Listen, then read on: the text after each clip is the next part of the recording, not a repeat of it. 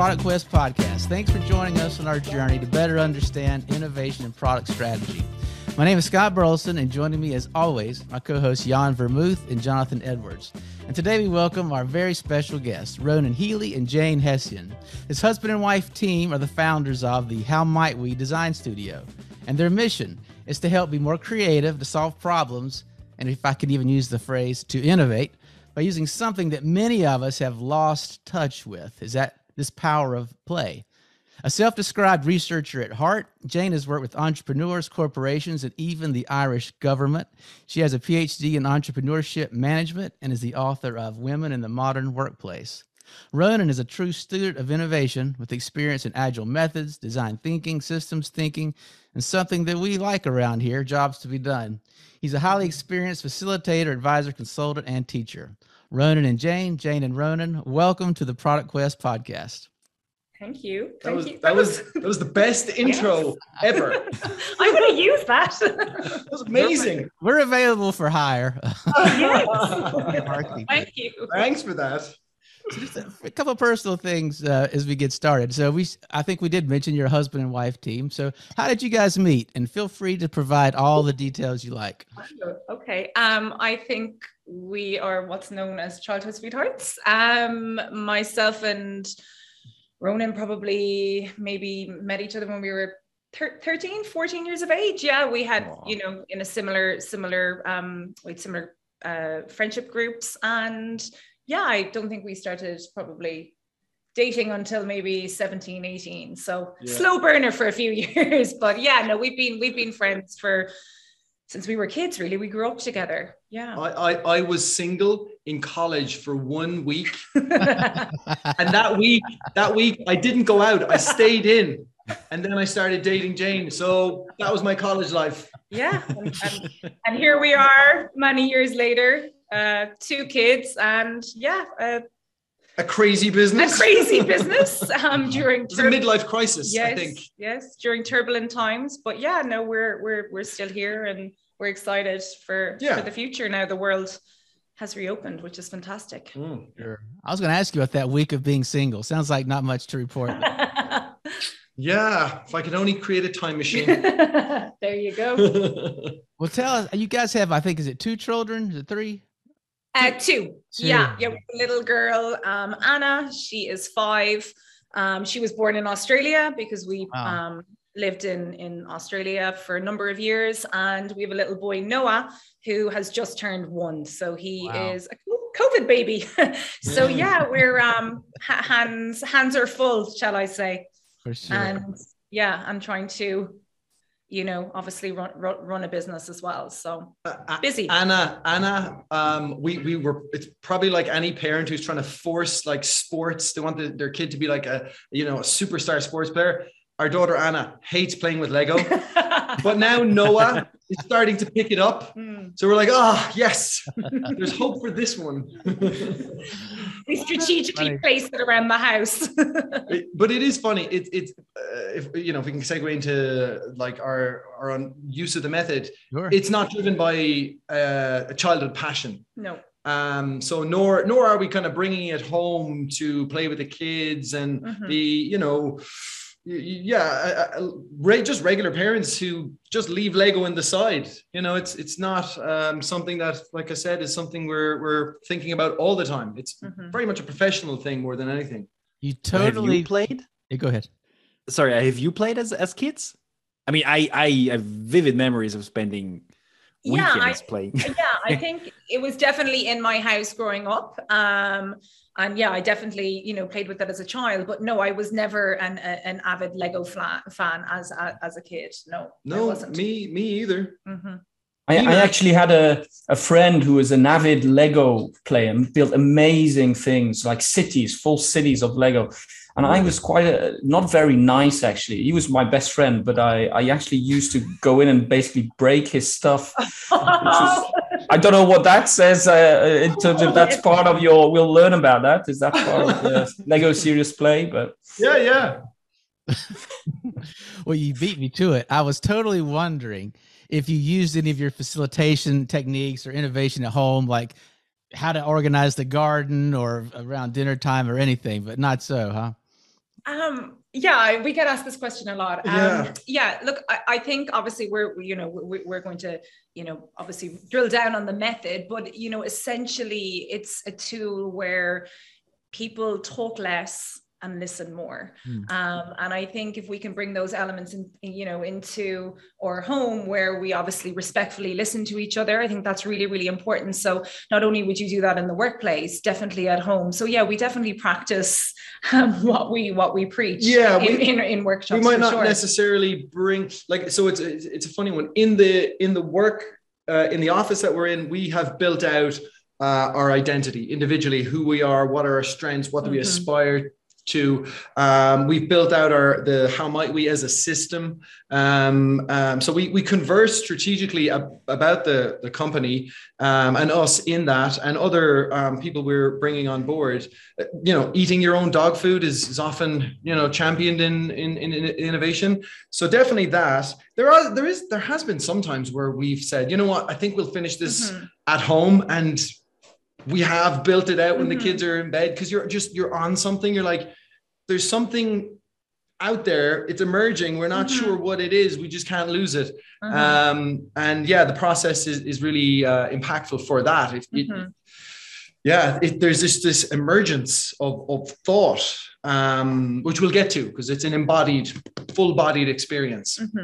I think even during COVID as well, I know that I found myself even at home, even using it just, from a mindfulness practice. And I think, I see that obviously even a lot online as well, that a lot of people have actually moved towards Lego in the last 2 years as a mindfulness tool, which is, it's obviously very, very powerful as well. But yeah, I think it just frees your mind and gives you time to think and, be at one with your thoughts as well, which is very powerful.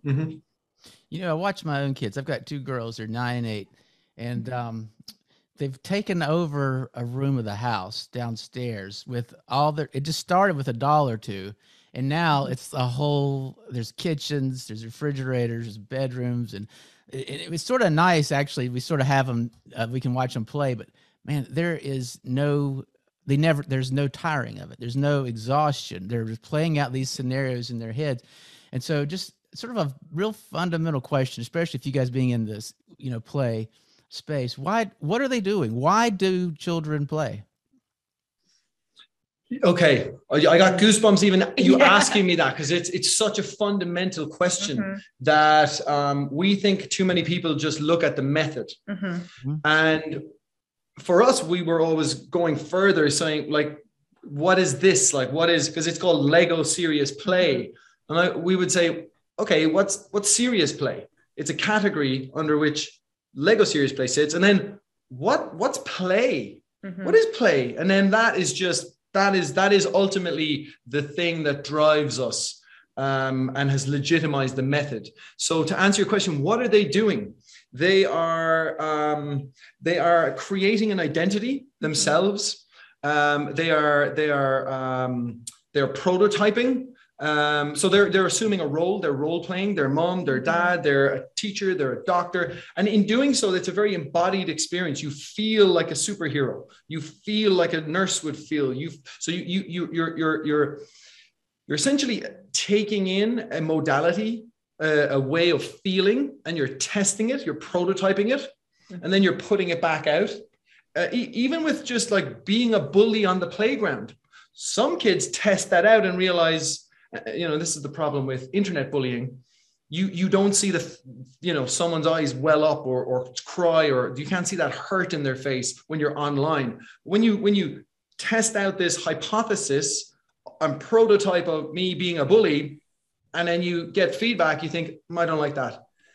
So identity is fundamental to play. It's so core. And that's why we think the method helps people transition away from a rigid fixed identity of them being an adult in the workplace and them being a product owner or tester or developer. You can now assume and test and prototype an extension of your identity.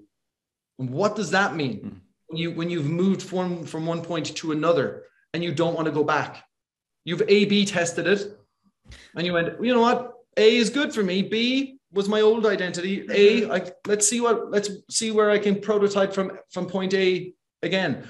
So yeah, identity is fundamental to play. That's what your kids are doing. They're also relating to one another. I'm sure they fight, Scott. I'm sure it's not always perfect. Yeah. That's right. Is that any different to the workplace?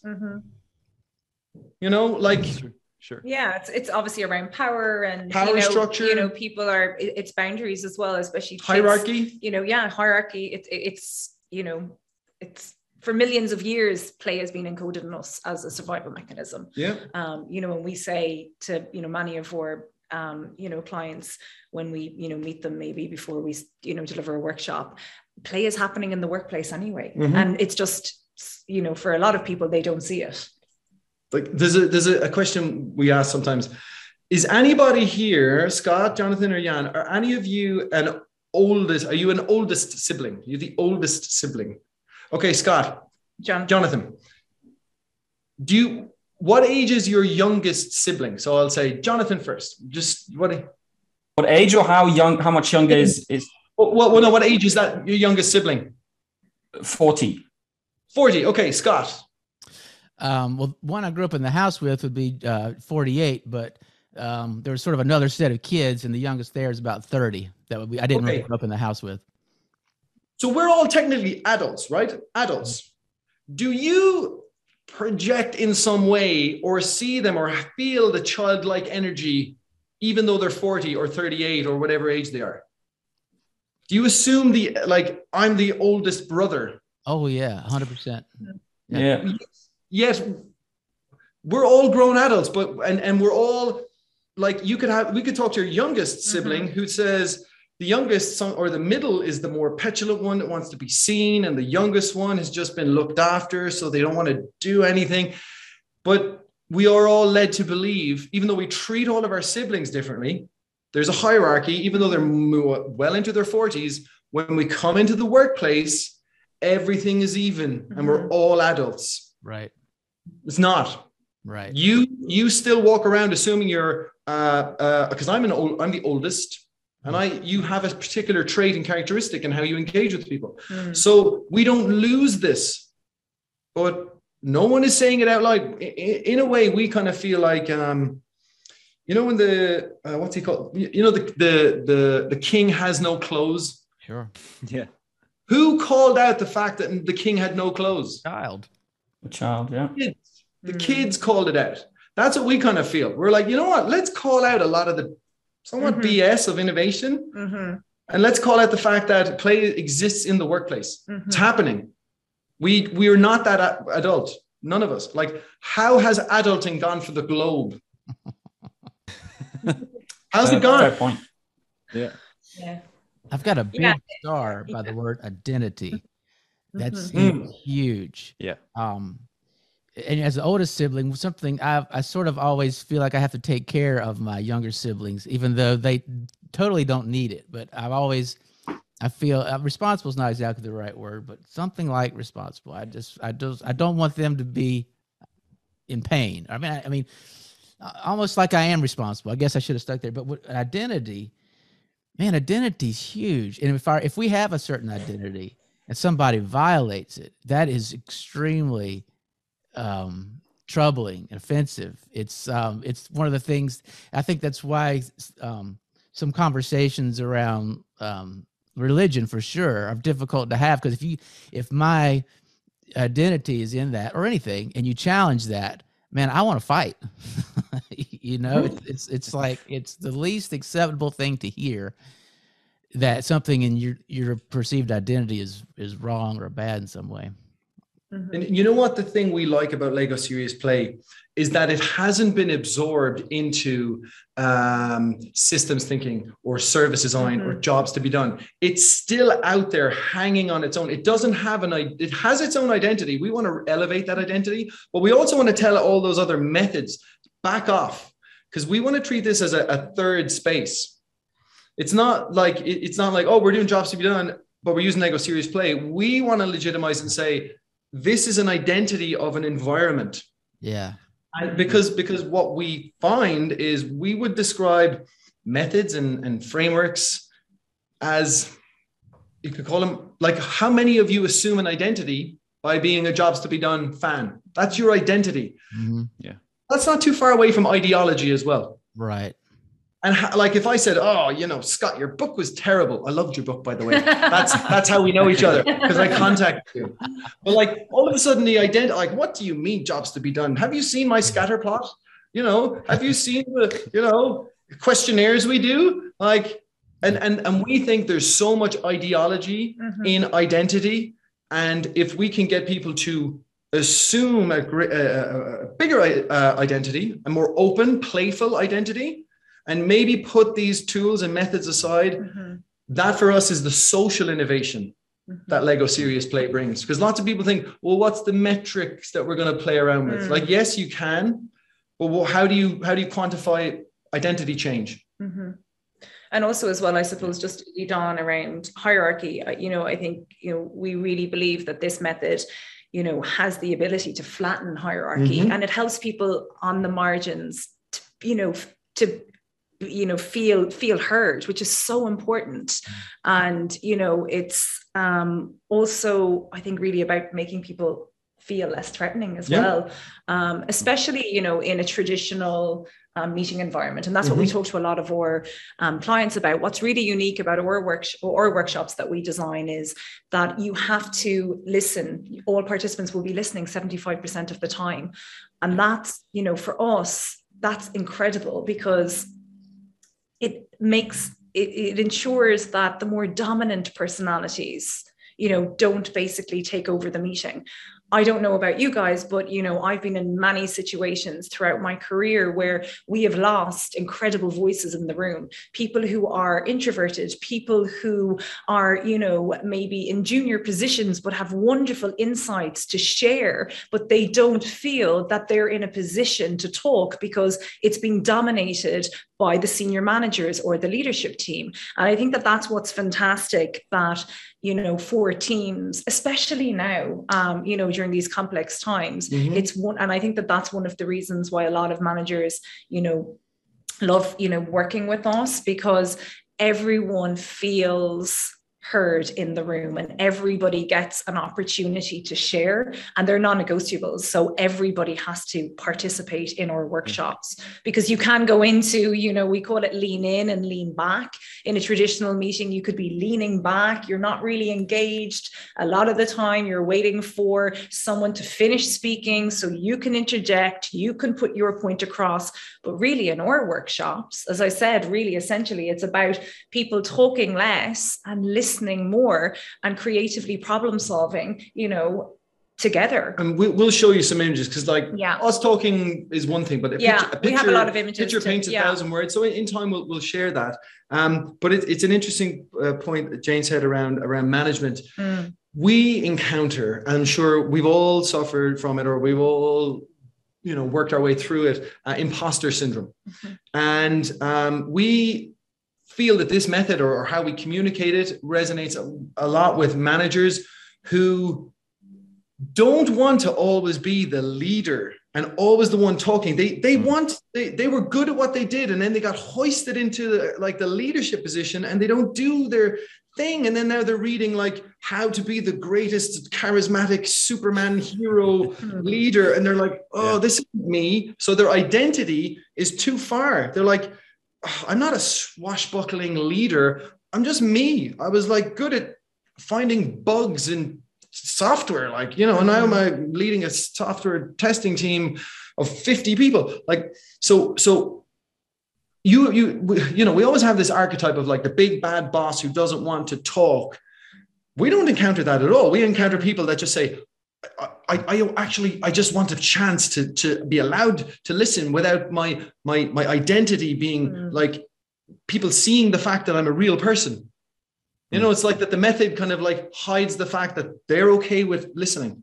Whereas if they just stood up and said, I'm really happy to listen. But by the way, that's what we get the stakeholder to say at the beginning of the workshop. I'm here because I want everyone to listen. Like listening is number one. And then we get them to be quiet, because we give them about 2 minutes at the beginning. It's not a big diatribe of how you're an amazing leader. 2 minutes, boom, you've got to speak about listening, and then we're in it. We're just doing the method. So yeah, imposter syndrome is a big thing. And even we're encountering those very senior leaders who are probably transitioning out of the workplace. Yeah. Culture in the workplace has changed, let's just say from the 80s. You know, there's gender pronouns and there's unisex toilets, and it's a complex environment now. They don't know what to say or to have safe fun.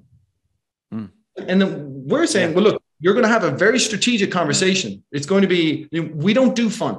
Fun is the emergent property of play. It's a secondary, it's a byproduct of people engaging and connecting. Some serious issues that we're working with. Serious conversations. So I think that's really important as well. That it's an element, that comes out of our workshop. But that to them is important because they're thinking, great, I can laugh and joke, and I've been holding back my identity and who I am for a long time. And if I can leave a legacy of some sort of change, maybe this crazy Lego serious play thing might be a piece of that. Because they understand the struggle. I mean, it's really what you just. I mean, there's 1,000 things I want to jump back into, but what you're describing seems really to be. I mean, I've heard this under the title of being, for example, a humble leadership or something like that. So where you're kind of you're providing a format in which that has a place, and and how it can happen. And I mean, I speak regularly to leaders who are exactly in that position. At least I have the feeling they have to have a direction and they have to play the strong man, but it's not what they want to do. And they somehow can't, I don't know, they struggle with, well, how else? Because they're not being taught anywhere else how to lead in a different way or in a less, let's say, authoritarian. I mean, that's a big word, but in a way. So I feel it's like a lot, what you're saying is a lot like, you're liberating them almost to be themselves much more in the workplace. And that's, that we'll touch on in a while as well. But one of our taglines is be brave, play. And that's really important as well, that there's an element of bravery that you have to have as a leader to, roll out this method in the workplace. And along with bravery, you have to be vulnerable, because you are going into a room, basically telling your peers and your teammates, I don't have all of the answers. I'm here to get, basically shared perspectives. And I do think that takes, a certain element of bravery as well, that they don't have all of the answers and they want everybody in the room to feel included, especially now as well, during, for the last 2 years for managers, it's been incredibly difficult for them to, make their staff feel that they've been heard and get them to think creatively when they're at home in their kitchen working by themselves, especially now as well, coming back obviously with the hybrid model. And that's a lot of the conversations we're having with managers and some of our clients now. It's a big shift back into the workplace, because they have to ensure that if their staff are on site for 2-3 days a week, that it's meaningful. It has to mean something when they're in the workplace. And that's why obviously at the moment, we're designing workshops with a lot of, of our clients who are obviously rolling out the hybrid model for sure. But yeah, definitely in the last 2 years, this has been really difficult for managers. Yeah, this seems to have really changed. I mean, before COVID, we went out of the office to do something that's meaningful. And I feel like now we're so used to working from home that if we all gather and go back to the office, it has to be now. It really has to be worth it. Kind of that has really changed. Absolutely. And we're empowering them. We're giving them the confidence that when their staff do meet in these unique, unique working environments, that it is going to be meaningful and that they can collectively work together, on, creative problem solving and more efficiently as a team, really. And to be clear as well, the part of our kind of mission with this as well is to highlight very clearly, this is an open sourced method. You can Google it, or Bing it, or ask Jeeves if you want to go old school. And like it's there. It's like a 1 or 2 page document. We're not selling agile training. I can get into agile training, or everyone has to get trained up in this thing and get certified in it. we are a husband and wife team. We're not looking for global domination. Okay. We're just looking to pay a mortgage, have, a holiday and happy kids. And also use opportunities like this as a platform to talk about how it might be, but also the method, and say it's open sourced. Mm-hmm. You can figure this out.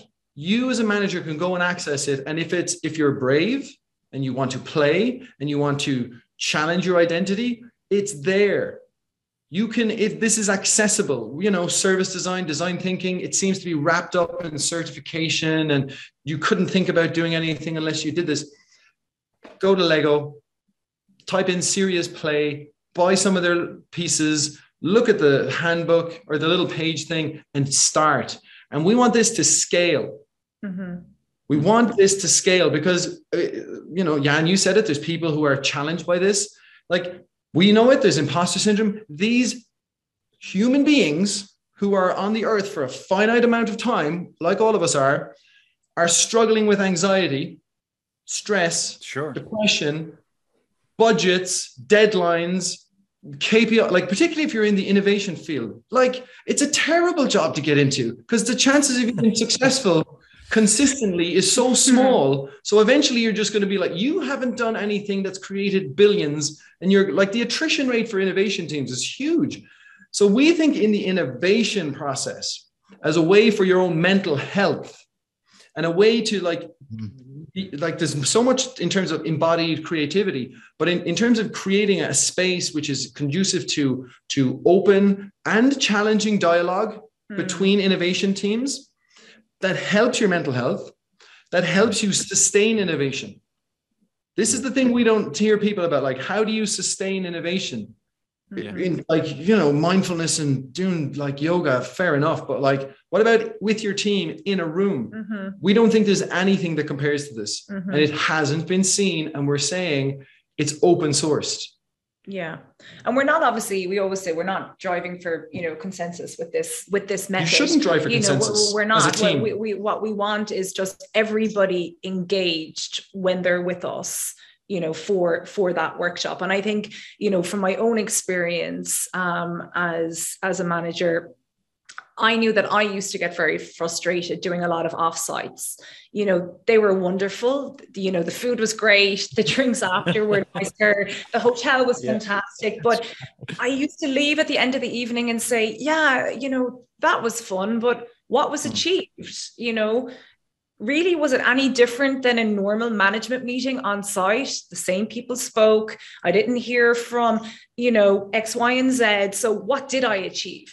And that's what I love about our workshops, because as I said, it's everybody has to participate and everybody is heard. And you're empowering your staff as well, because as I said, there is no hierarchy in the room. Mm-hmm. We, basically design all of the tables where, we're spreading out, management. We're not having people who are in the same team together. We're, making sure that everybody, we switch tables and everybody is listening to each other attentively and respectfully, which is so important. So for me, I think,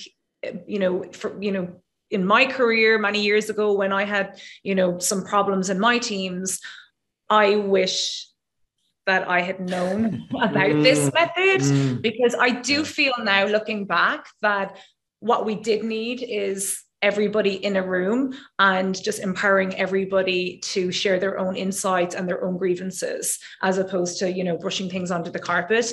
And as a result, then people just basically blowing up like a pressure cooker. And I suppose that's to always add on. It's not just we're releasing a pressure cooker and it's group therapy. No, it's not. It's not group therapy. We're not aiming to like everyone point at each other just because you got Lego in front of you and you're like, okay, I built my Lego. Now you issue.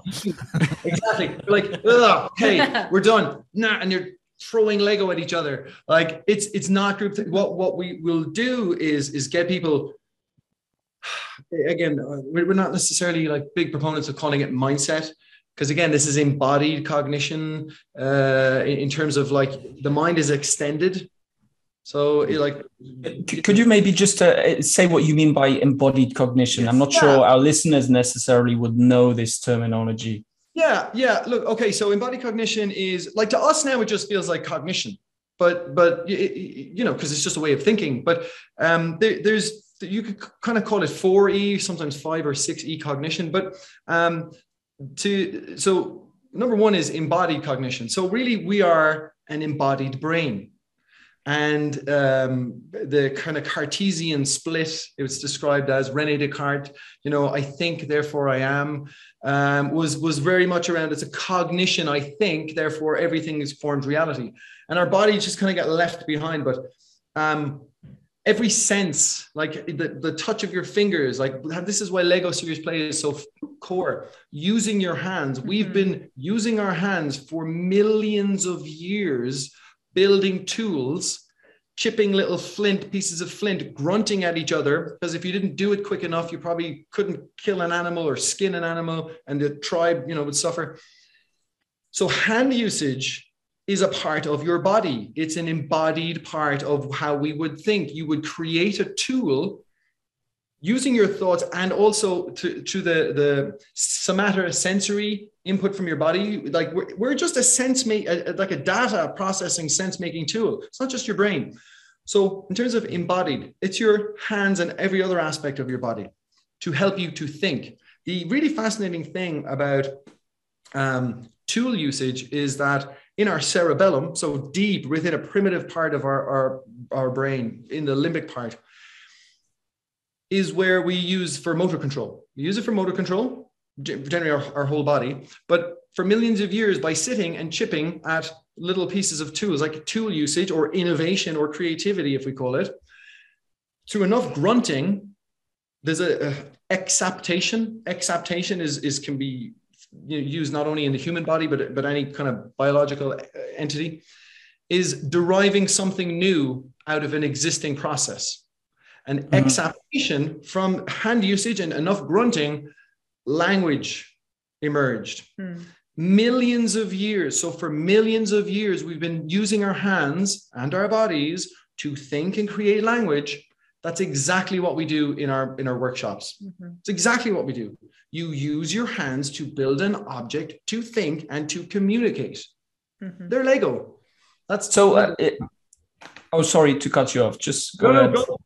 Yeah, there was a presentation on your website which I enjoyed and watched, and you said something I really liked, and I imagine it's very much related to what you're talking about right now.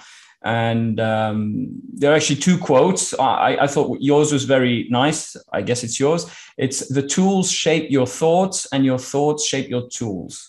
And a quote by Ronan Healy.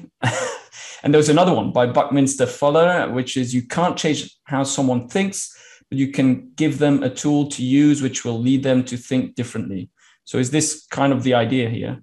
Exactly the same. Exactly the same. We think we can speak people into thinking a different way. Like older brothers, me being one, how many times have you spoken to your sibling, you really should do the thing now. Why don't you be better? Like, or you can give them a tool. That's what, we probably should. Like, here's a specific tool to save money. It's called a piggy bank. Okay, money goes in. Like, it's a tool. Like we think, and this is about leadership and management. We just like blah, blah, blah, walk around. You just read your leadership 101 thing, and you're walking around the office, blah, blah, blahing. You have to give people tools to think differently. For me personally, I'm discovering serious play. I don't know much about it, but for me, that was really what, made it click for me. Is when I read this sentence, it really, I really get that actually. And this idea that the tools you use shape how you think. And actually it happens to me. I just realized it happened to me the other day. I was trying to do something which I had done on a piece of paper. And I thought, I'm going to use Excel to do it and put it in Excel. And I ended up spending hours doing nothing because I started, I'm going to make different columns and stuff. And actually something was fine. I ended up doing, taking much more time because the tool shaped how I thought about the problem. I think that's a very powerful idea. Absolutely. We call it tinkering, right? Yeah. So when you're, playing with the Lego and thinking at the same time. Yeah, it's tinkering, but you're thinking. But it's, again, don't go too cognitive. embodied thinkering. It's a full-bodied experience. Look, prototyping. Like, if you type in prototyping, it's all essentially like rubbish. Essentially, people are just taking bits of rubbish and it's like, that's because, again, this is part of another one of the E's is let's call it enacted cognition, in terms of like, we perceive action, we perceive affordances. They're described as affordances in our environment, and if you can use a tool. If you're embedded, actually, let's go embedded cognition. If you're embedded in an environment that has particular tools, there's a progress. You're like, tool, progress. And that's what prototyping is. We're sense making. Again, this is the thing with us. It's participatory sense making. Some people talk about sense making as if like you're an individual locked in your like a Terminator, kind of like assessing, scanning its environment. The relationship, the environment that you're in is a participatory sense-making engagement. We're entangled with one another. Our minds are entangled. So there's the social environment that you're in, which Lego Serious Play creates one heck of a social environment. Again, to Jane's point, like, let's all go to the local golf club and all think differently during our offsite. You're like, wow, that's radical.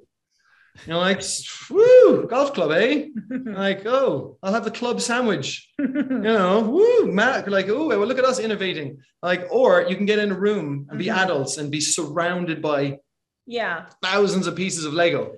What's that going to do for your environment as well? Like, or in-person, workshops, which is fantastic because we're back obviously delivering in-person workshops. They're excellent at strengthening, team culture, improving cross-functional collaboration, amplifying creative problem solving. And I think that, that's really, really important as well. Like, there's serious issues that teams are working working together.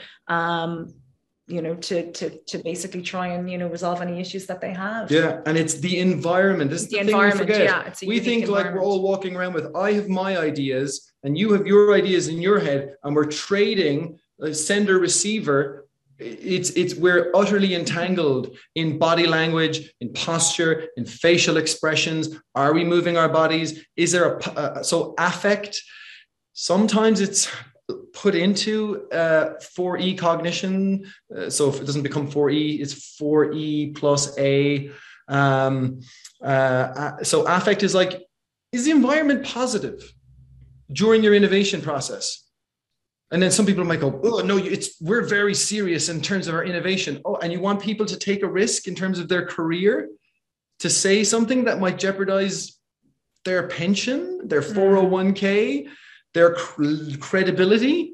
Like, maybe we should be less serious. No, how about you go all the way and be a little bit more playful? How about you bring some Lego in and see what happens? No, we couldn't do that. Like, so, and this is another thing we really appreciate with the method. We will send something out, like when we're kind of chatting, somebody will say, Ireland is generally a small place. Someone will say, oh, that sounds really interesting. I think someone would really enjoy what you're doing. This is kind of radical. I think they might need it. We'll either get a really enthusiastic response or nothing.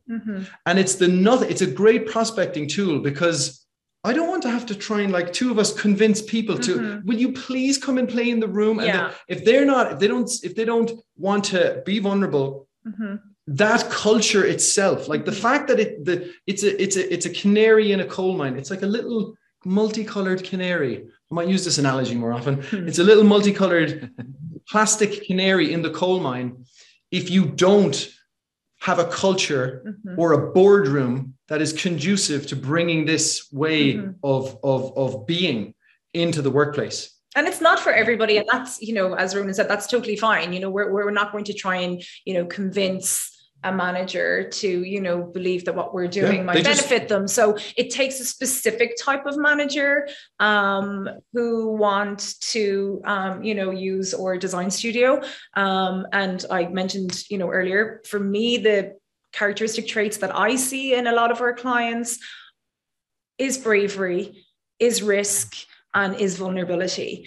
And especially, during COVID times, now more than ever, it's so important that they have everybody in their team feeling heard and feeling important and feeling part of a team, because people have felt so disconnected for the last 2 years. You've tried to, you know, strengthen team culture remotely. It's very difficult, you know, and we've obviously had to, you know, do a lot of, you know, a lot of our work in the last 2 years remotely as well. But our workshops are much more beneficial when we have people in a room. That's our business. You know, we help managers facilitate meaningful conversations that will help them thrive in these complex, you know, work environments. So it's, you know, very, very important for us that, yes, that we have, of course, the stakeholders on board at the start of the journey, because, you know, we work very closely with, you know, the stakeholders in the project. It's not that they hire us and we see them in 6 weeks' time and deliver a workshop.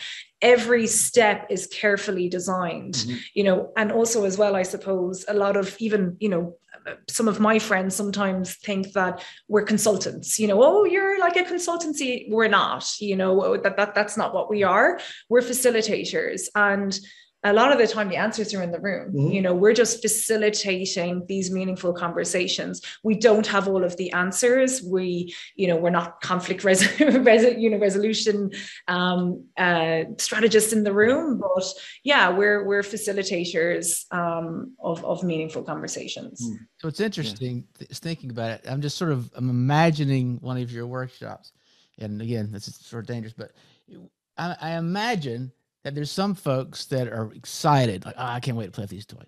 And I imagine if we go to the other end, there's somebody, it's like, you know, starting like arms crossed. We've got serious work to do. I'm not sure about these toys. This is not very serious. And then probably everywhere in the middle. My question to you is, even for that person that's really serious, or appears to be, do they, in their heart of hearts, do you imagine that they really want to be that serious? They're just they love their identity so much, or is it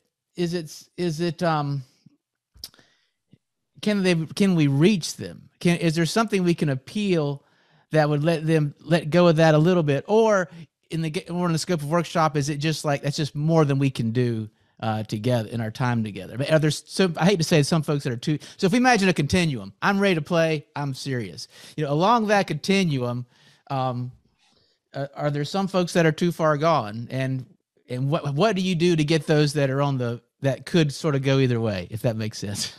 Yeah. We also have a play therapist, part of our team. She's also a psychotherapist. And we, you know, Jane and I have gone pretty deep in terms of play therapy as ourselves, just to even legitimize what we do to another play therapist who might come in to our team. And the understanding we have now is of those people who are like, again, this isn't absolute. This is not an absolute statement, but potentially those people as kids didn't have play interactions because their parents probably didn't have play interactions, because their parents probably didn't have play interactions, because it could have been seen that play is frivolous. There's no point in having it. You've got to get a job and you're 14. Get up and look after your brothers and sisters. Like, you don't know the environment. There's a really good book, Dr. Stuart Brown, Play.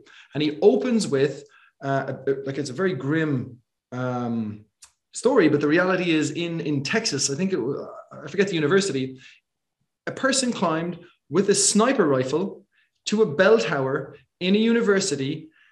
And look, the sad reality is the first person he took aim with through the scope was a pregnant woman, and continued to shoot and kill other people. This was back in the, I'm going to say 50s, 60s. Dr. Stuart Brown was a relatively young man. The state just thought, we have to figure this out. How can so much rage manifest in this person? Turns out his history, his dad, I think, was military, and he had absolutely no engagement in terms of play. When they look back, he was a very awkward child who couldn't interact. So we were very conscious of how we design our websites or our workshop, that we're not zealots around like, yay for play. You know, like everyone's going to love this. Not at all. And that's why again, I think we bring a pretty deep and broad view of this because we want to be fully respectful of not just the cynic, but potentially someone who is actually has a life history. And we can't know that, we can't account for that. But if we see it, we can have side conversations. And that for us is a pretty, like, if we can say it, it's pretty deep in terms of a facilitator considering participants. And it's only through years of absolute, like, you know, dedication that we can get to an understanding. But it is interesting, you know, when you're observing the participants when they come into our workshop, because I think like the majority of the time, the manager doesn't actually share with them that they're going to be using Lego. So they know that they're doing an offsite. They know it could be around strategy or, you know, team development or working on specific issues, but they don't know, obviously, the method. And it is quite interesting observing, you know, people's, you know, nonverbals, because the engineers love Lego. They're so happy when they come into the room. It's like Christmas. They're like, really, an offsite? And I get to play with Lego. But what I do observe at the end of the day, when sometimes I compare, you know, certain individuals and their faces when they came in earlier on in the morning, they didn't look that enthused. They kind of felt like, is this what we're doing today? I'm really busy. I don't have time to play. And then at the end of the day, when we get, you know, some feedback, a lot of, you know, the similarities that I hear is that was incredible because I got to share what I was actually thinking. And a lot of our other offsites, I never really got an opportunity to speak. And it was wonderful because I got so much, you know, out with my team, you know, and that we were able to like have some great conversations and they were really, really happy. So for me, was their face an indication of just their frustration at other, you know, offsites that they did, and they were just a bit frustrated that nothing had worked for them. So yeah, it is interesting. But once again, this isn't for everybody. Not everybody is going to leave our workshop and say, yay, that was absolutely incredible. I think we don't want that either. We don't expect it, but also I think the important point as well is having a kind of a systemic view or whatever, just like a service designer's view of like a journey. We never think one workshop is going to work. Like, of course it's not. Like no one, like, that's ridiculous. And I think anyone who ever, like, because you'll hear sometimes in, you know, Lego Serious Play facilitators, it's all workshop, singular. You know, like for us, it's nothing. It's not going to move the needle. Like, okay, maybe it might be like an ideation session. Like, it depends on the context. But if you want to embed an environment, and that's not to say you're bringing Lego back into the workplace when we're gone, but if you want to open up and alter identities and have these more meaningful conversations, which again, I think as much as we obsess about our workshop or workshops journey, it's how do we help managers and teams create the secondary conversations when we're gone to sustain the energy and enthusiasm and insights to lead into the second workshop. And then again, more support, third workshop, more support. Because we're not consultants. We don't want to be embedded in any company forever, you know? And I think that that's something that, you know, I'm really proud of, that we, you know, work with our clients post workshop and the support that we offer. I think that for me, once again, going back on my own experience as a manager, I used to call them, you know, the drive-by shootings. I would get the strategist in for the day and I was frustrated. So I just wanted someone just to tell me that they could fix the problem and everything would be okay by 5 o'clock, because then I could report to my CEO that my job was done. So it's only looking back now, I was obviously very, very naive. But yeah, look, a lot of the time as well, managers who probably just want to do one workshop, they're frustrated and they just want someone to fix everything.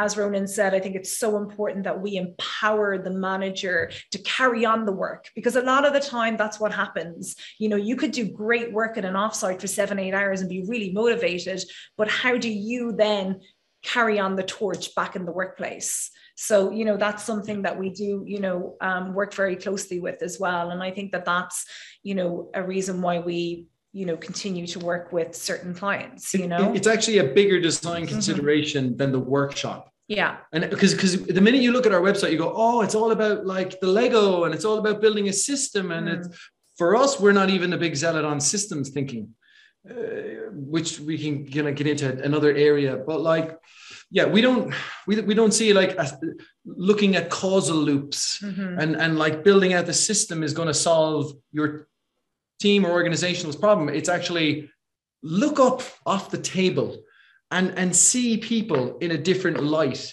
and be more vulnerable and maybe put your budget down to someone else who might need it for some part of an innovation process or to help, appease a client or clients, like, or change a part of their area. So like it's relationships. I think we become way tool obsessed. And again, this is how we started. It's probably like, we're not zealots about Lego. We're not zealots about the method. The method really is like the user interface.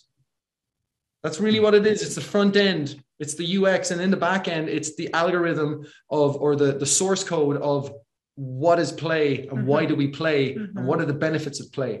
That's for us is the core. And there's another part which it's kind of our secret sauce, even bigger than that again, but we just want to keep it secret. Wow. I've got so many notes of things to ask you about. But one, I feel when you said a few times that it's not about the Legos, I almost feel like you are wanting to inoculate yourself against an ideology.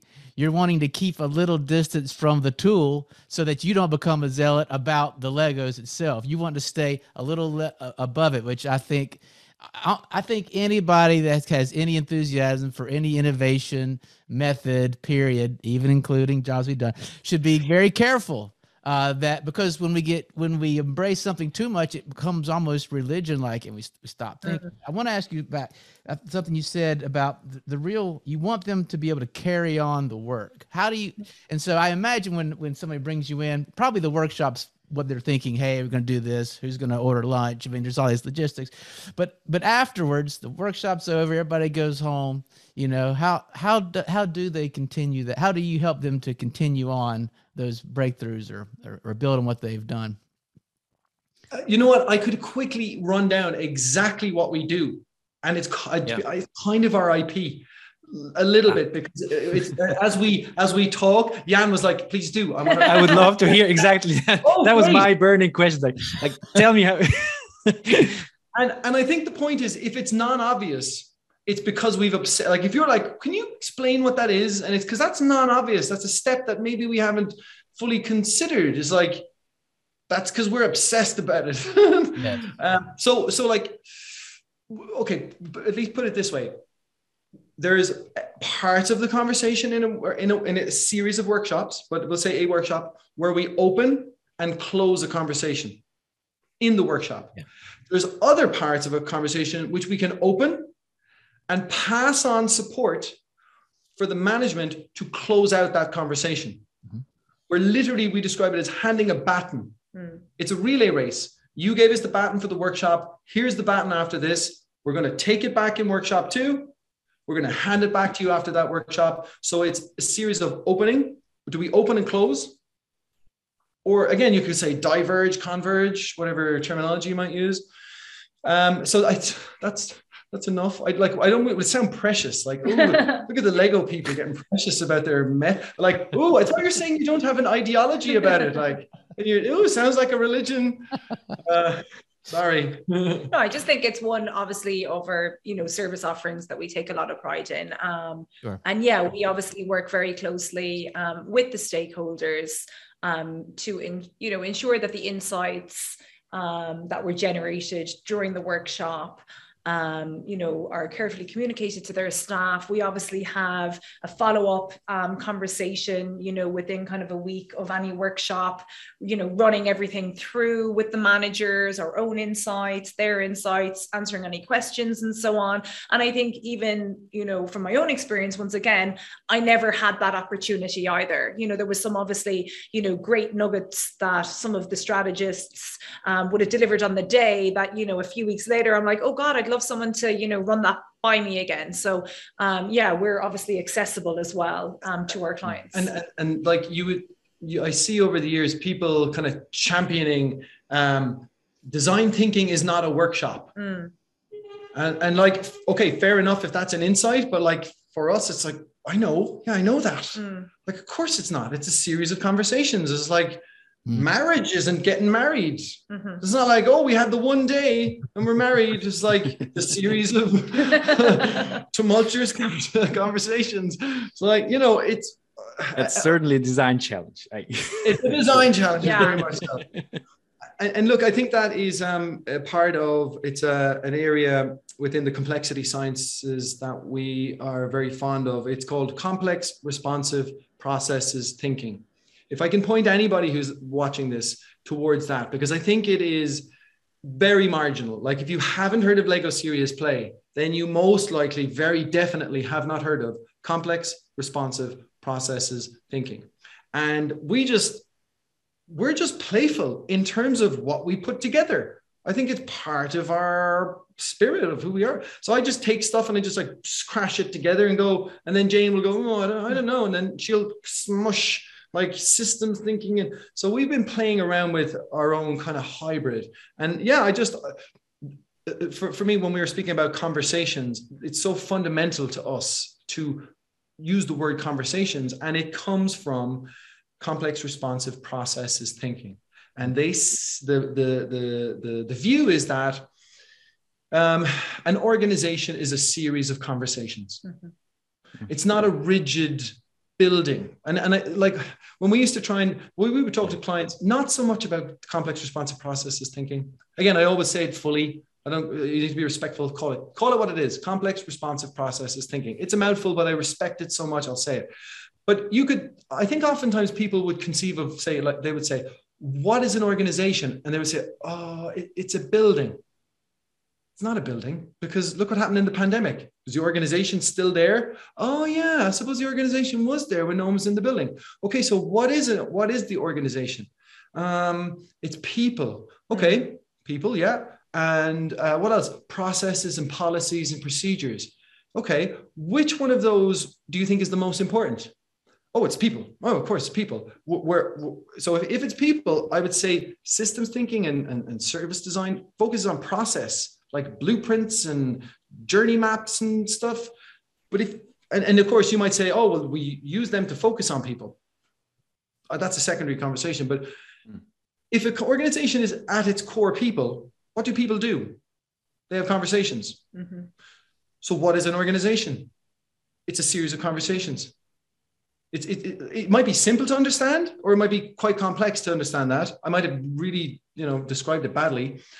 So if it is a series of conversations, your ability to blueprint or do systems thinking and change the structure of it is more limited than you believe. And this is where complex responsive processes thinking was a kind of a revelation to us, because it's kind of part of our lived experience. Like I ran a construction company for a decade, and all the processes and procedures and stuff didn't really affect any change. It was a meaningful conversation I would have with somebody.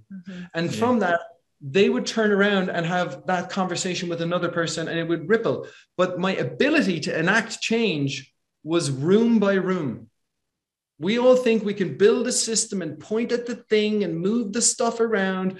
You're not moving stuff around. You're moving people who are very complex and beautiful creatures who probably don't want to get pushed around like you're doing chess pieces.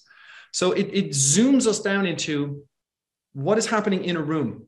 I'm not entirely sure how I got to.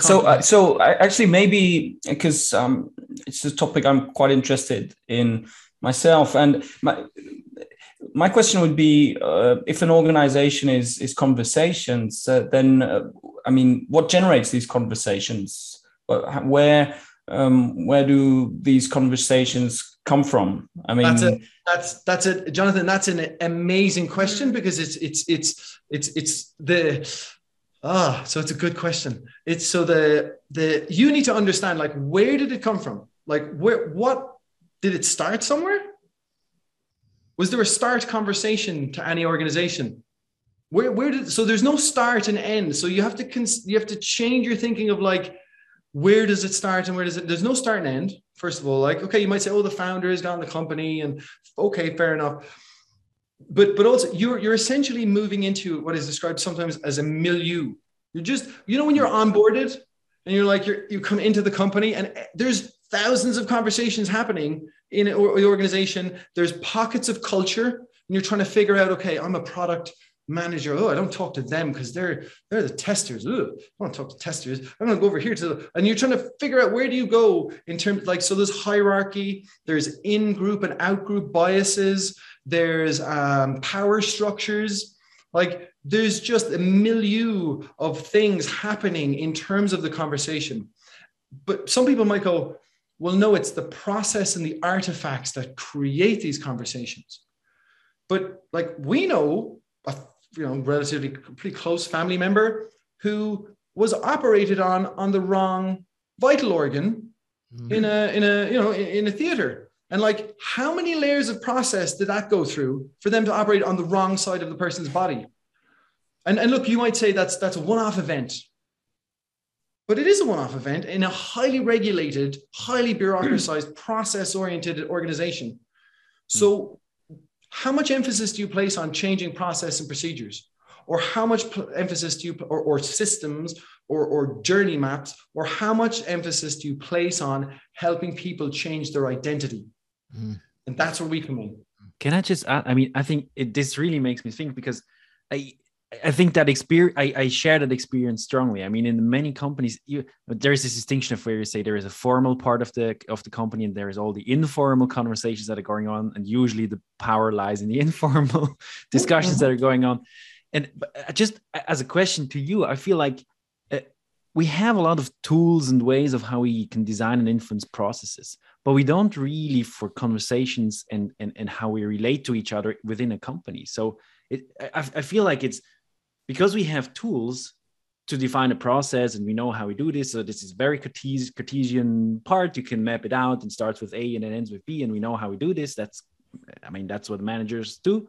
But we don't really, we lack, at least until now, really the tools to design this other part, this informal part, the relationship part that you were talking about. People describe that part as dark matter to us. As in, like, it's the dark, like, as in, it's the unseen part of to us, it is the most radiant, brilliant part of an organization. It's people relating to one another.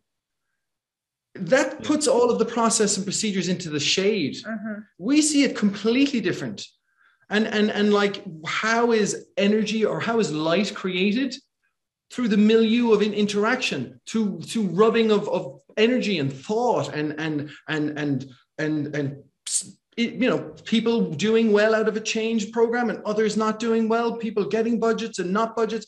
Like, it's just the human spirit and the friction that's creates this light, which is in an organization. Whereas other people say, oh, that's the dark matter. That's the stuff that you can't see.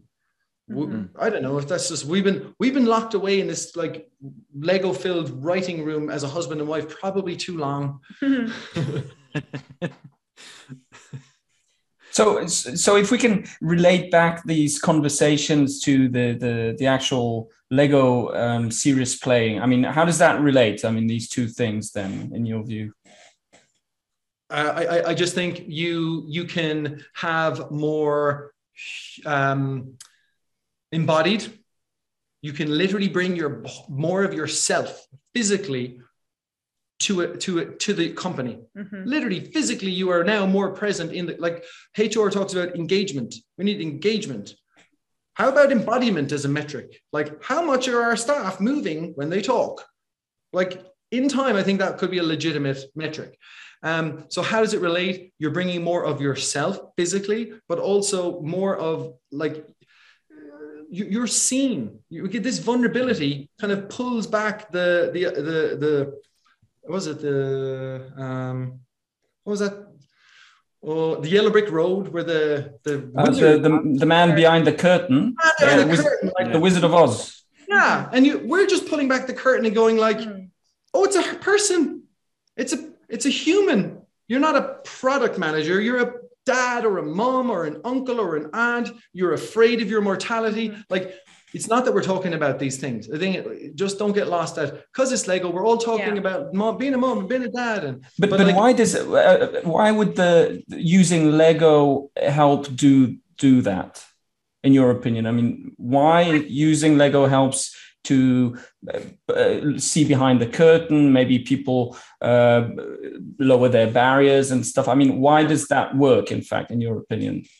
Well, I suppose just to kind of obviously go back to the actual, 3-step method, I think that's really important, just to kind of obviously give you maybe an overview of a rundown of maybe a workshop, and maybe a one-day workshop. There might be maybe 6 to 8 builds throughout that day. So that's another, I suppose, misconception that people might have. Oh, are you playing Lego for 9 hours? No, we're not.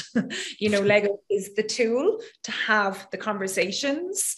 The 3 steps are build, share, reflect. So us as the facilitator, we will pose a question to the team. We will give them a specific, maybe 90 seconds or 2 minutes, for example, build a tower with the pieces of Lego that you have in front of you. So everybody is given the same amount of Lego, everybody is given the same instructions, everybody is given the same amount of time. Then everybody obviously has to engage in the process. So everybody is building, it's a non-negotiable. And what you see is incredible, because what you see in the room is diversity. So what a tower means to me is very different to what it means to Ronan, to what it means to you. So it's like in the workplace, everybody has a different opinion. It's diversity, and it's managing that diversity, and it's respecting that diversity as well, which is very, very powerful. Yeah. And what you see is you're seeing other people's, you're basically seeing other people's thoughts right in front of you. And it's all about everybody having to listen to each other, and then everybody gets an opportunity to share. So everybody has to share their build. And then you get an opportunity to reflect. So everybody actually has to reflect on the build itself. So that's really powerful in itself, that 3 steps, because, as I said, hierarchy is completely flattened, and you can never interrupt someone when they're speaking. So you cannot interrupt them. They have to talk. They have to tell, their peers about their build. You can never really question the person. It's only questioning the build. So you might say, that's really interesting. Why did you decide to use those colors? What does that represent to you? And then everybody has to reflect. So in a normal group setting, it's really hard to get everybody engaged in your conversation and to hear everybody. So as I said earlier on, it's the people on the margins, it's making them feel heard. And that's where I think the tool is so powerful. It's not, what we're doing is incredible. It's so different. It's the tool. It's the tool that's powerful. And it's us as facilitators managing these conversations. You could also describe what we're doing as creating boundary objects. And a boundary object is a way for people to have a conversation. And if the object brings the boundaries together. So the object is a connector. So it's a boundary object. So your point, Jonathan, around how does it create these connections? And so it's focusing on a tool means we're not focusing directly on one another. So even body language, like eye contact, body posture, imagine I'm like the mega boss, like the big bad boss. I'm surrounded by Lego. I look like a bit like a child. I'm not normally like alpha. So Jonathan, what do you think about what's wrong with the company? And my eyes are like 6 foot high. You're looking at me going, oh my God, he's looking at me. Whereas now, like you're saying, oh, you're Jonathan. You're like, oh, well, I look at you. You can look down instead of directly at the boss. But when the boss is looking at you, when they're doing their build, they're looking down when they talk. So, and also their posture is submissive. It's a very submissive posture. You're down like this. And it's not like, after the one build, this whole, wonderful magic cocktail of body language synchronicity kicks in. It's over an hour, over 2, over 3. And this is where we build in a more complex conversation as as interpersonal relationships or entanglement happens a bit more. And just to kind of finish off the question of like, how do you think Lego is different? I described it as well as like, Lego is just the front end. It's like the user interface. The back end is millions of years of survival, millions of years of human existence, of play. And there's a researcher, Jaak Pansep, unfortunately passed away a number of years ago, but he was a pioneer in an area called affective neuroscience. And in affective neuroscience, he identified 7 areas within the limbic system. 7, he called them the primary emotions. 7 primary emotions. And he was primarily working with rats. Because when you're tinkering with brains, it's not going to work with humans. Okay, just want to clarify that one. Well, you can, but you shouldn't tell. You're in trouble. But what he would do is decorticalize the rat, so remove their neocortex, and see what were the interactions. And for millions of years before our neocortex came online, because the human brain exapted the neocortex, it was always there. Again, remember exaptation, we derive a new function out of a bodily feature. So the cerebellum for language, the neocortex in time was exapted into the brain, into the neocortex. In the neocortex, after decades of research for him, the play instinct just kept coming up. Now this neocortex, which is, we always talk about it as the thinking brain, like, oh, design thinking, service design thinking, systems thinking. And you always think it's like the prefrontal neocortex. Millions of years we've operated in a limbic, and there is an implicit, an embodied, non-conscious thought, because again, you're not thinking it, it's just a stimulus, an instinct. It's play. So Jonathan, like in terms of why is Lego, why particularly Lego? It could be any thing that engages a play instinct, which is millions of years. And then why do we play?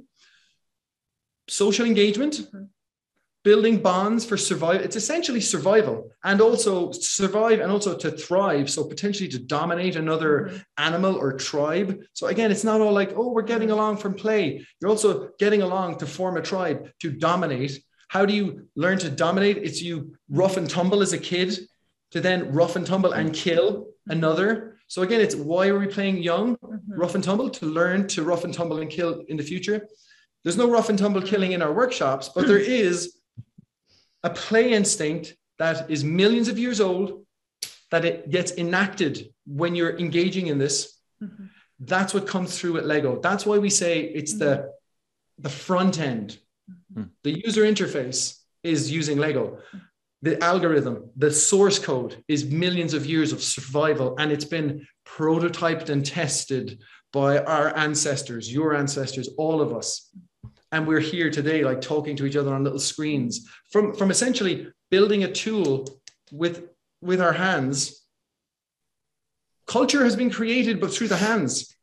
And we think culture can be recreated through the hands and through Lego in your organization. There's nothing different. It's cultural artifacts, play instinct to relate to each other, to be creative, to be innovative, to be more embodied in the workplace. And that's what play is about. That's like, it. Play is about creating your environment. It's about creativity. It's about, innovation. It's about playing with concepts. We talk to a lot of our clients about, play is essentially getting you ready for, what we term the VUCA environment. So the volatile, the uncertain, the volatile, the uncertain, the, complex, the ambiguous environment. And I think now more than ever, we need to start moving into the abstract. It's really, really important. But yeah, I mean, play is so powerful, and it's so powerful in the workplace. And it's like the margins, like talking about jobs to be done, like if you can shave 1% or 2%, or add 1% or 2% of like it being, it's a product or service being better. What about people relating to one another and listening to one another? We will describe it as a social innovation. People would say, oh, there's product, service, and we're like, social.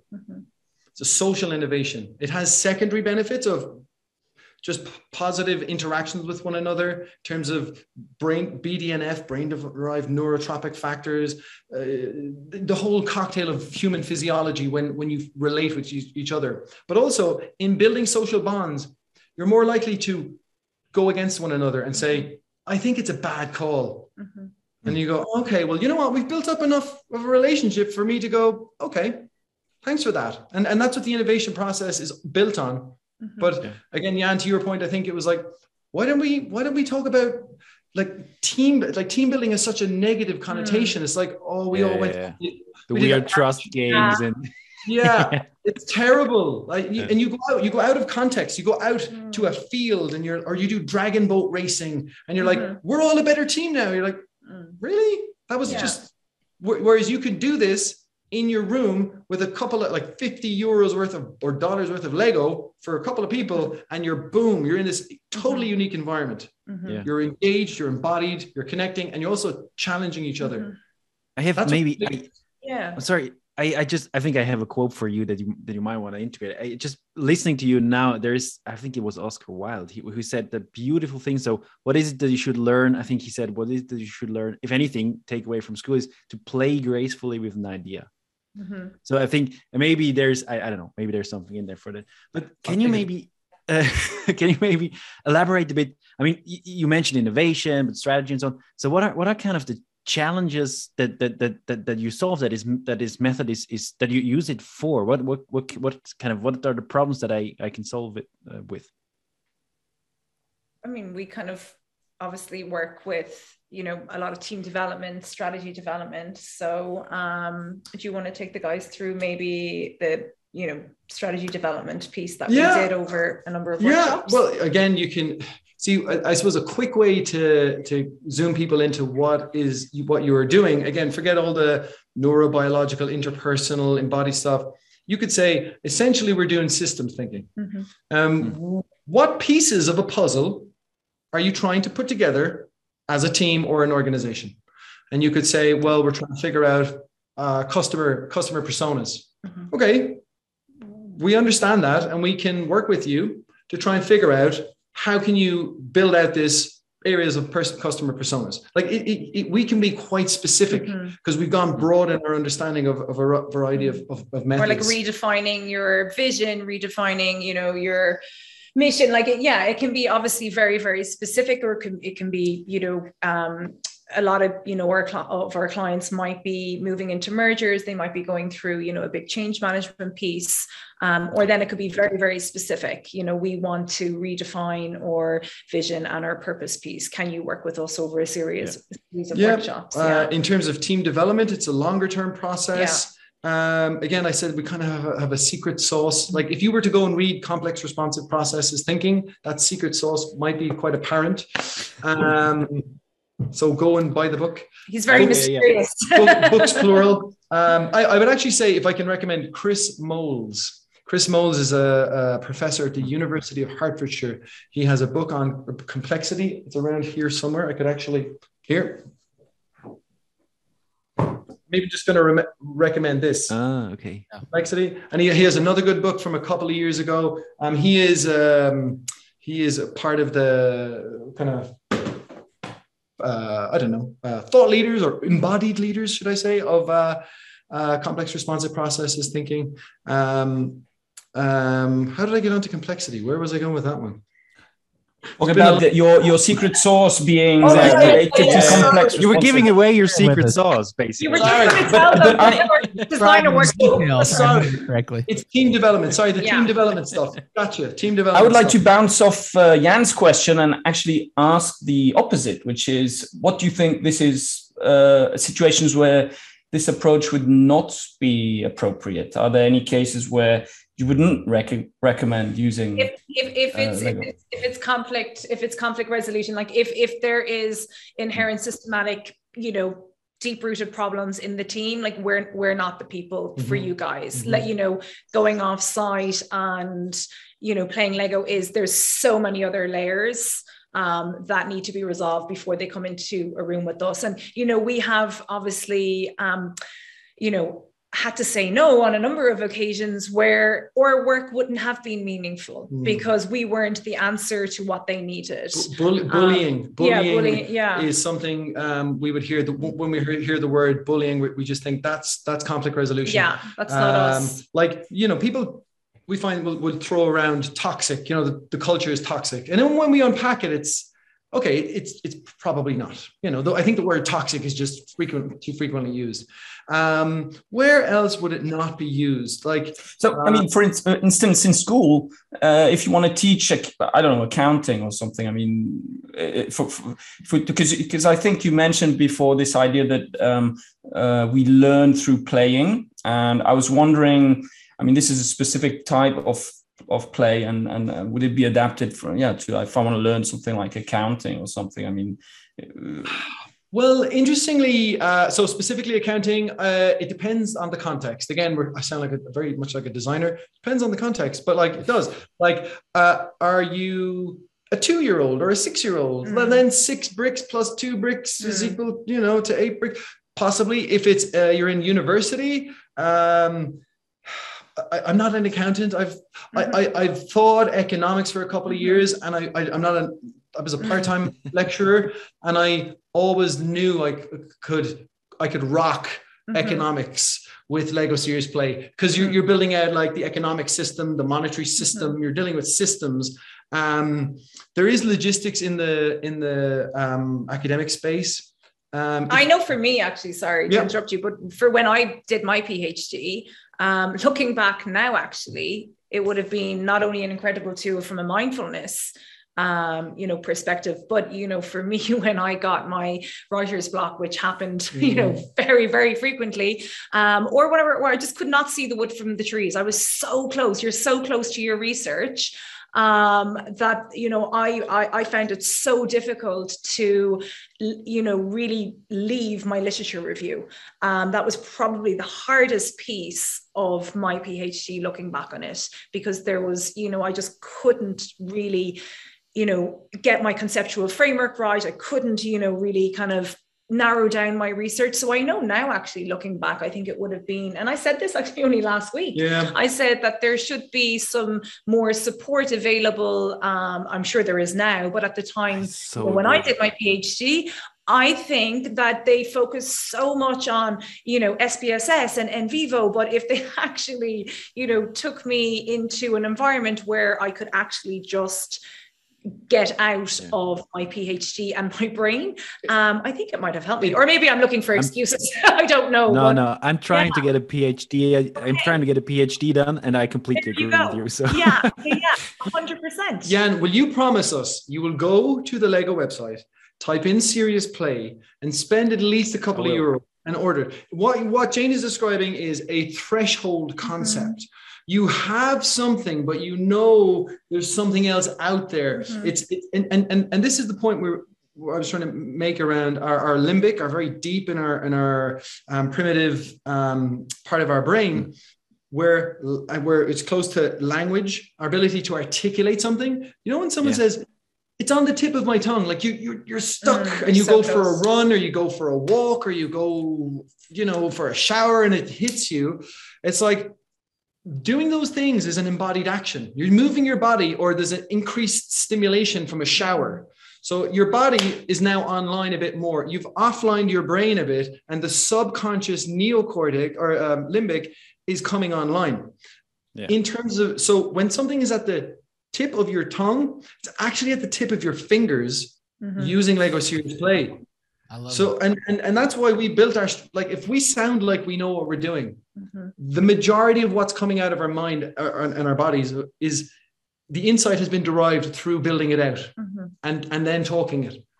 What's so interesting, Ronan, is as you're talking about he uses I was only tip of your fingertip.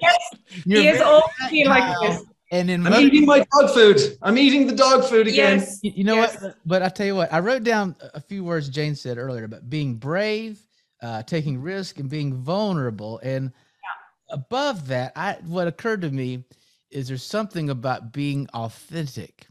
which is scary. And but you know what doesn't work?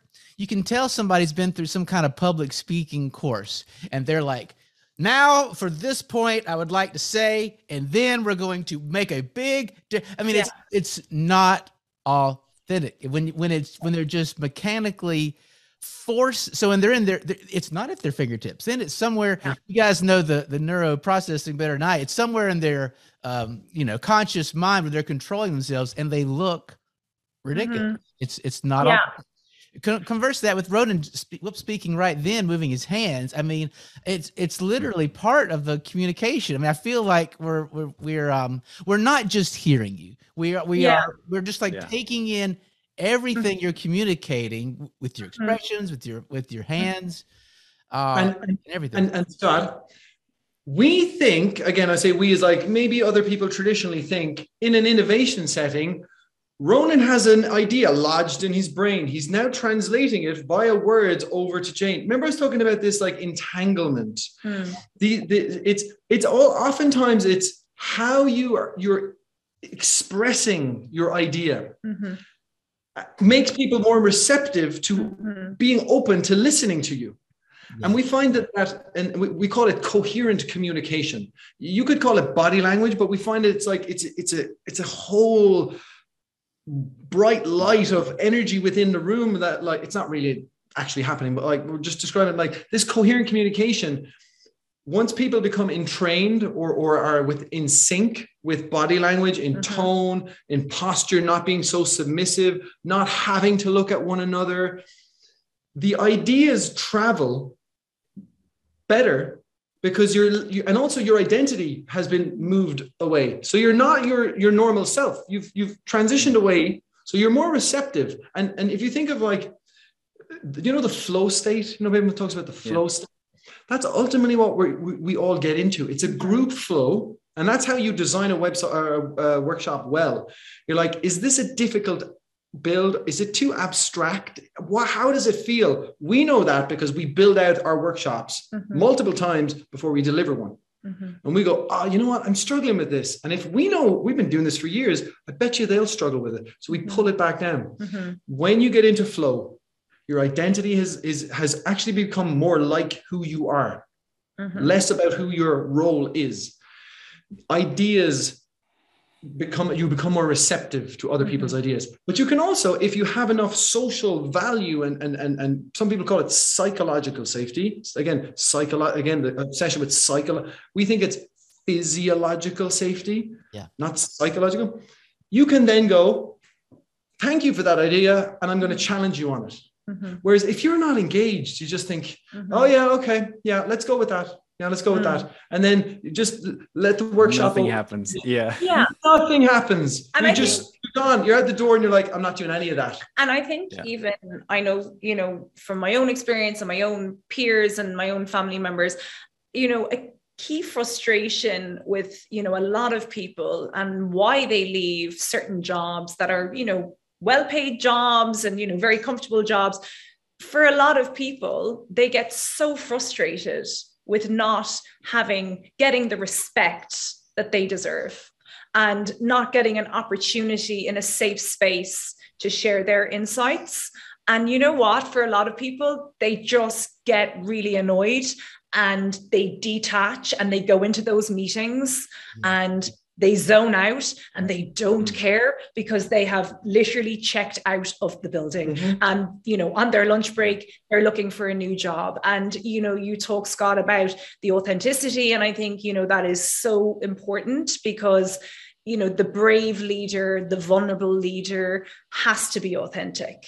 And Brené Brown talks a lot about the interplay around creativity. You can't be creative if you're not brave, and you can't be brave if you're not vulnerable, and you can't be authentic if you're not vulnerable, and so on. And it's so important. And I think it is a specific type of manager that will buy into this. And it is the childlike manager. It is the vulnerable manager, because what you see in the room is people then will connect to you. Because if you're in the workplace and your manager, has the imposter syndrome and they're very, very, I'm the CEO and, this is my office and I'm not going to, make any of you feel included, you can't connect to that.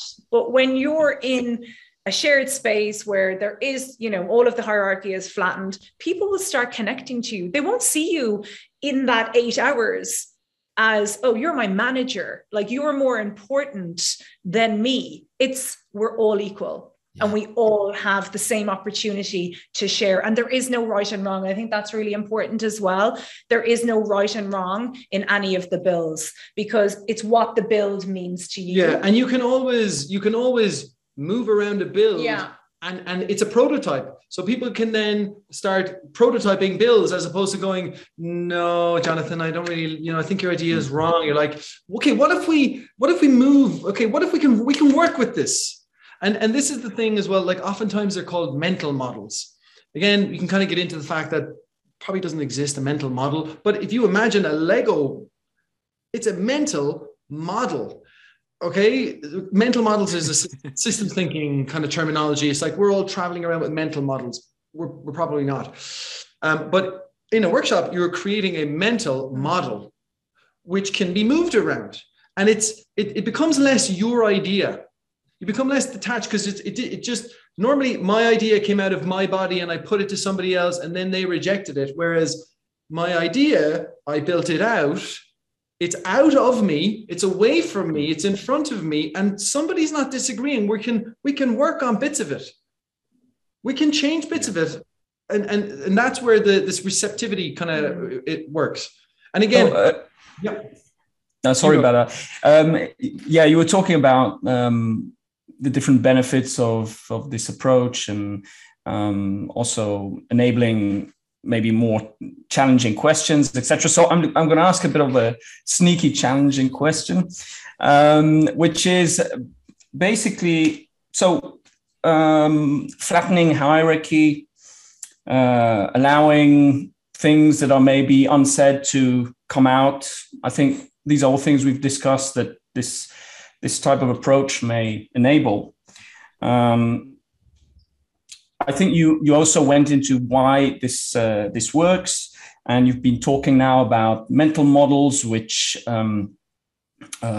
is also a way that we can that will structure how we communicate between each other. And so having these mental models out there in the Lego changes the way we communicate. And these hierarchies and these things that are not said and hidden, obviously this is somehow appears, I would not say it's necessarily a conversational issue per se, but it definitely comes through in the conversations and in how we communicate. So my tricky question comes in now, which is, in your opinion,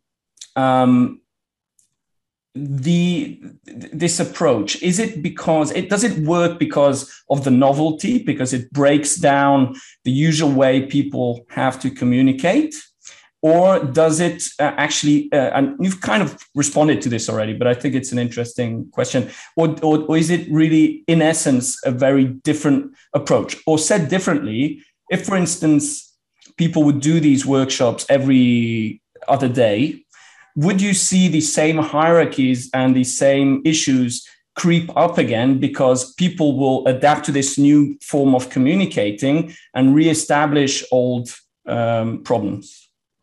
So, quick answer, we think yes. Mm-hmm. It's down to just our makeup. It's called a hedonic expectation. You know, we want more and more and more. We're consumers, the human beings. So like, if you do it too many times, anything's going to lose its novelty. Yeah. You know, you probably transition into addiction. You know, if it's no longer serving you, why would you do it? So that's where we will ensure that if it's a continuation with a client, we throttle back and go, there's no Lego now. That we need to cleanse the dopamine hit that people are kind of expecting, or probably have, exhausted the dopamine in terms of Lego serious play. Absolutely. Also, like, will it eventually change back to normal? Again, depends on the context, but we're not selling this or pitching it that it's now going to transform the hierarchy, because ultimately as well, the hierarchy is set and this is the thing. Okay, I'll just finish. The hierarchy is set as an organizational structure. It's set. So you're not like, unless you're doing a reorg, something has to change. And Jan said, okay, there's the organizational structure, but then there's the social kind of connections, which are really how it works. What the method does is the organization, when you walk out of the workshop, you're back into organizational structure. You're back into like Monday at like 8:00. You're back into like, I'm back into work. That's the reality. But you're hoping that there's a ripple. You're hoping that there's some sort of change eventually. But if you use it too much, too soon, too often, it'll lose its appeal, we think. But the thing is, that's only a hypothesis, because nobody, do you know of any organization who has done transformation using Lego Serious Play, and they can say, after 4 months of continuous usage, now we know that's when you stop? This method isn't being used at all. Yeah. I'm astounded that when I first heard about Lego Serious Play, I can't, like I said, I came from a construction background. I just thought, I don't care about the Lego.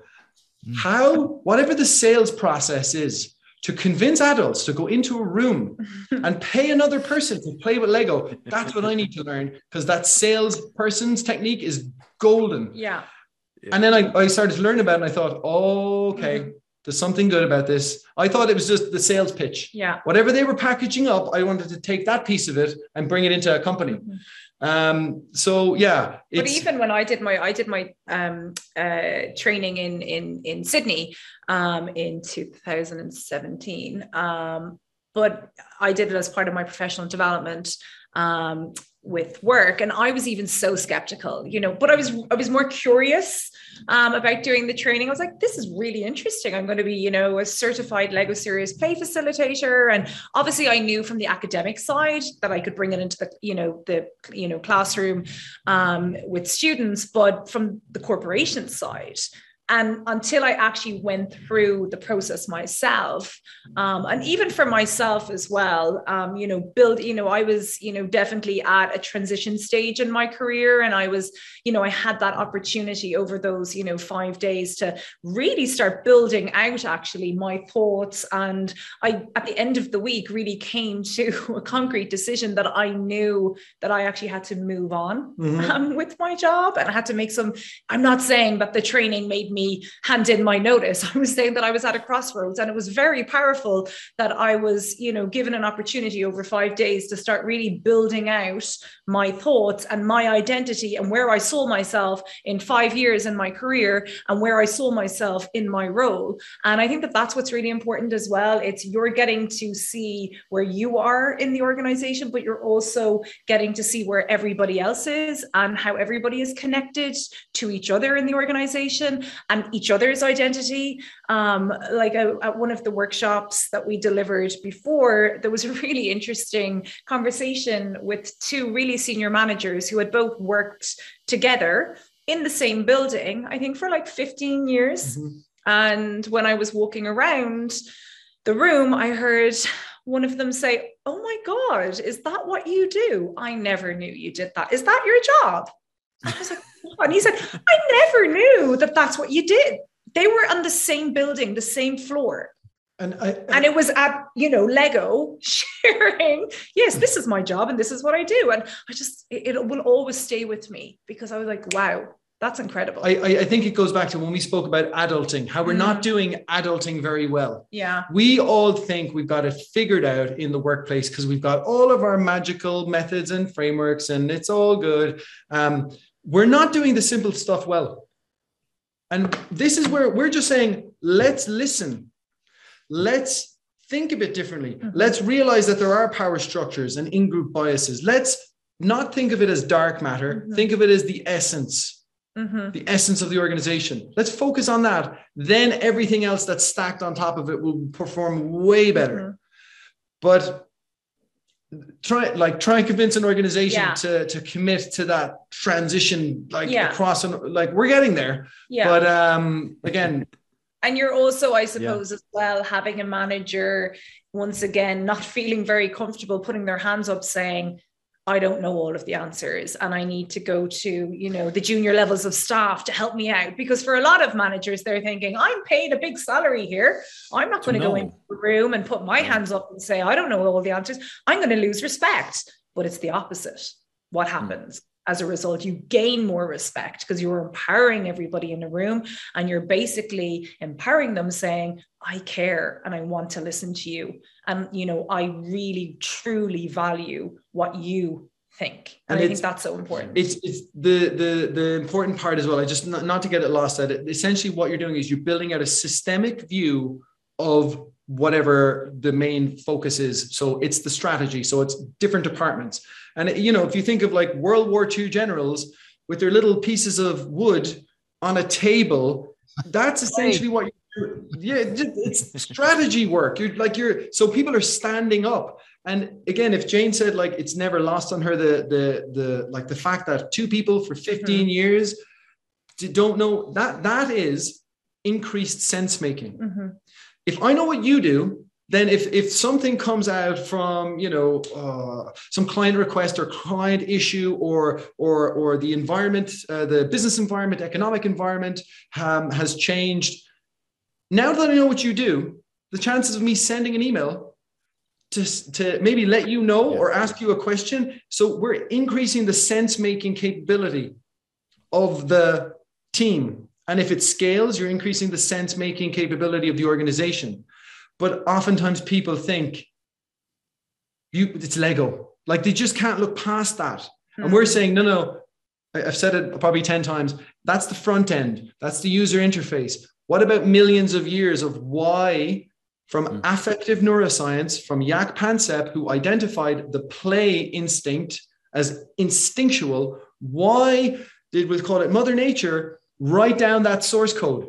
Like of all the things, there's anger, fear, rage, lust, seeking, which is the baseline. And then Mother Nature went, let's put in play. That's really important. Like, why? Why is it there? And people just go, I know about anger. Yep. Anger in the workplace. Oh yeah. Fear in the workplace. Definitely. Lust. Christmas parties. I've been to a Christmas parties. Supposed to have. Exactly. And then play, and people go, play in the workplace. No way. So you decided against the power of serious lust as your serious lust, not so good. That's very good. Can we end on that joke? That was well, I've got usually we haven't been doing this a long time, but I have a couple little words I write down. I've got 4 pages of my scribble scrabble that I Is that good or bad? It's good. It's good. Well, it means that there's so many things that I'm just wanting to talk about, but we have taken quite a bit of your time at this point. I just a couple sort of thoughts sort of bring us back together. Well, one, something, Ronan, you said about, if a business is having conversations and we can improve those conversations a few percent, man, that has been, I've almost been meditating on that since you sent it, because how do we have our conversations often? It's by email. And which works, it works better if you have a great relationship, like I guess almost all communication, right? And and then now working from home, not in the office, wow, we have all these things against us. Meaning that if we're going to how do we have better communications when we're not even with each other? And then it occurred when you were talking about what we do team building normally, it sounds like then you describe the activities. It sounds more like entertainment. It wasn't play. Go play golf or do this thing or that thing, more entertainment, which is probably just it gives the appearance that we're getting along better, but really we're just sort of whatever. We're just tolerant. It's a distraction. You're distracting each other. So it's almost worse than doing nothing, because it gives the illusion of making some progress. And I feel like one here, maybe you can see it. I wrote, why not? It's mysterious how this has not been picked up on more. because something that comes so natural to us as children. And one more thought. Sorry, I've told you I had all these things, but when so much of how we act and react to people, if it's, as you say, from millions of years of programming, it makes the play. Some of the play makes sense. Like children, especially little boys, like to play with toy guns. Like they're playing out these things that real adults do. You know what? Take the guns away, they'll use sticks. Take the sticks away, they'll use their hands. You can take the tool away, but this whatever thing with this play, it's wired into us. And folks like you guys that have obviously so much training, experience, that can help folks use that, have these better conversations. My goodness. I mean, I cannot think of a better thing, quite frankly, that a company could do than to bring you guys in. It's I'm just Thank you so much. That means a lot. That's kind. Thank you. Yeah. Especially obviously now more than ever, I think these conversations have to be had and they're needed, and teams need to feel connected. And, if a manager can, get them in a unique environment and get them to connect in a meaningful way, I think that's going to be so powerful, post-COVID. Yeah. And that's something we will talk to. We reframed COVID. Because we reframed play. So serious play is essentially a paradox. They don't exist on their own. That's right. It's serious and play. Enjoy that, yeah. And if you're too far in one way, like you're serious, everyone leaves your company, no one's going to take a risk, forget innovation. If you're too playful, nothing gets done. So you're trying to calibrate it. So, and this is where we think like Lego serious play helps you to bring play in. Also, in terms of once you start to think about that, was this pandemic a crisis or is it an opportunity? And whichever one of you said it is, in terms of like, it's shifted now. The workplace now is a place where you better get creative work done, because why are you dragging me in? I could be in my pajamas. Yeah.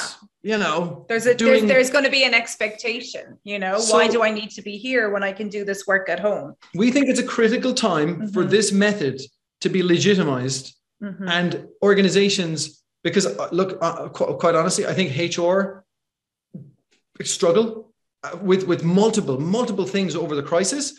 But what they're also going to struggle with is, like, lots of people would champion the fact that we transitioned to being at home and the IT team stepped up and everyone got a laptop.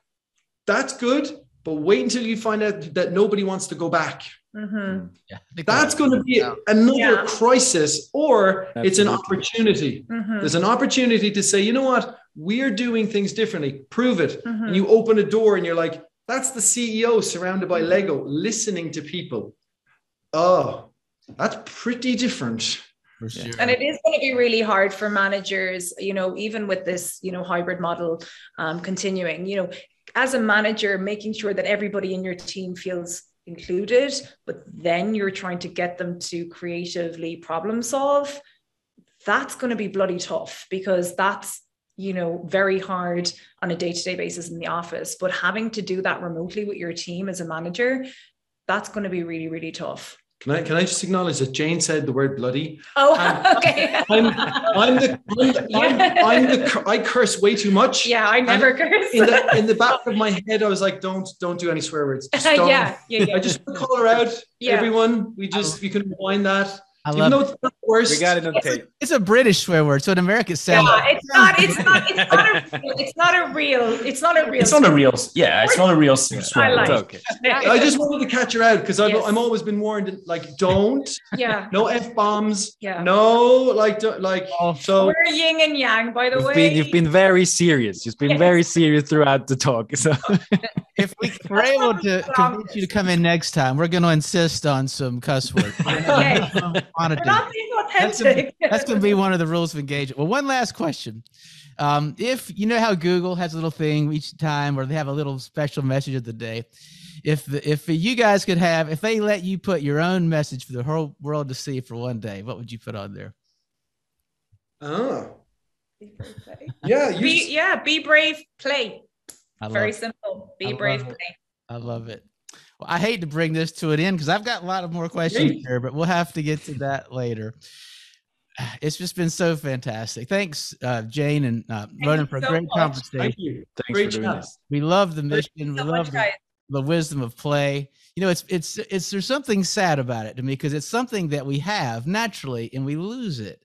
And that's definitely, and you guys are really, honestly, I mean, we talk about innovation here, but it feels like your mission is really a bit higher in that. You talk a lot about feeling heard, having relationships, being more authentic, being braver. It really feels, like you guys, you're taking, it's almost a nobler mission than just innovation. So thanks for what you guys are putting out into the world. It's been a pleasure. It's been great. Thank you so much, Jonathan. Thank you. And the very best of luck with your PhD. Thanks. Well, that concludes today's Product Quest podcast. Please send any comments or ideas for future shows to productquestpodcast@gmail.com. We'll see you next time.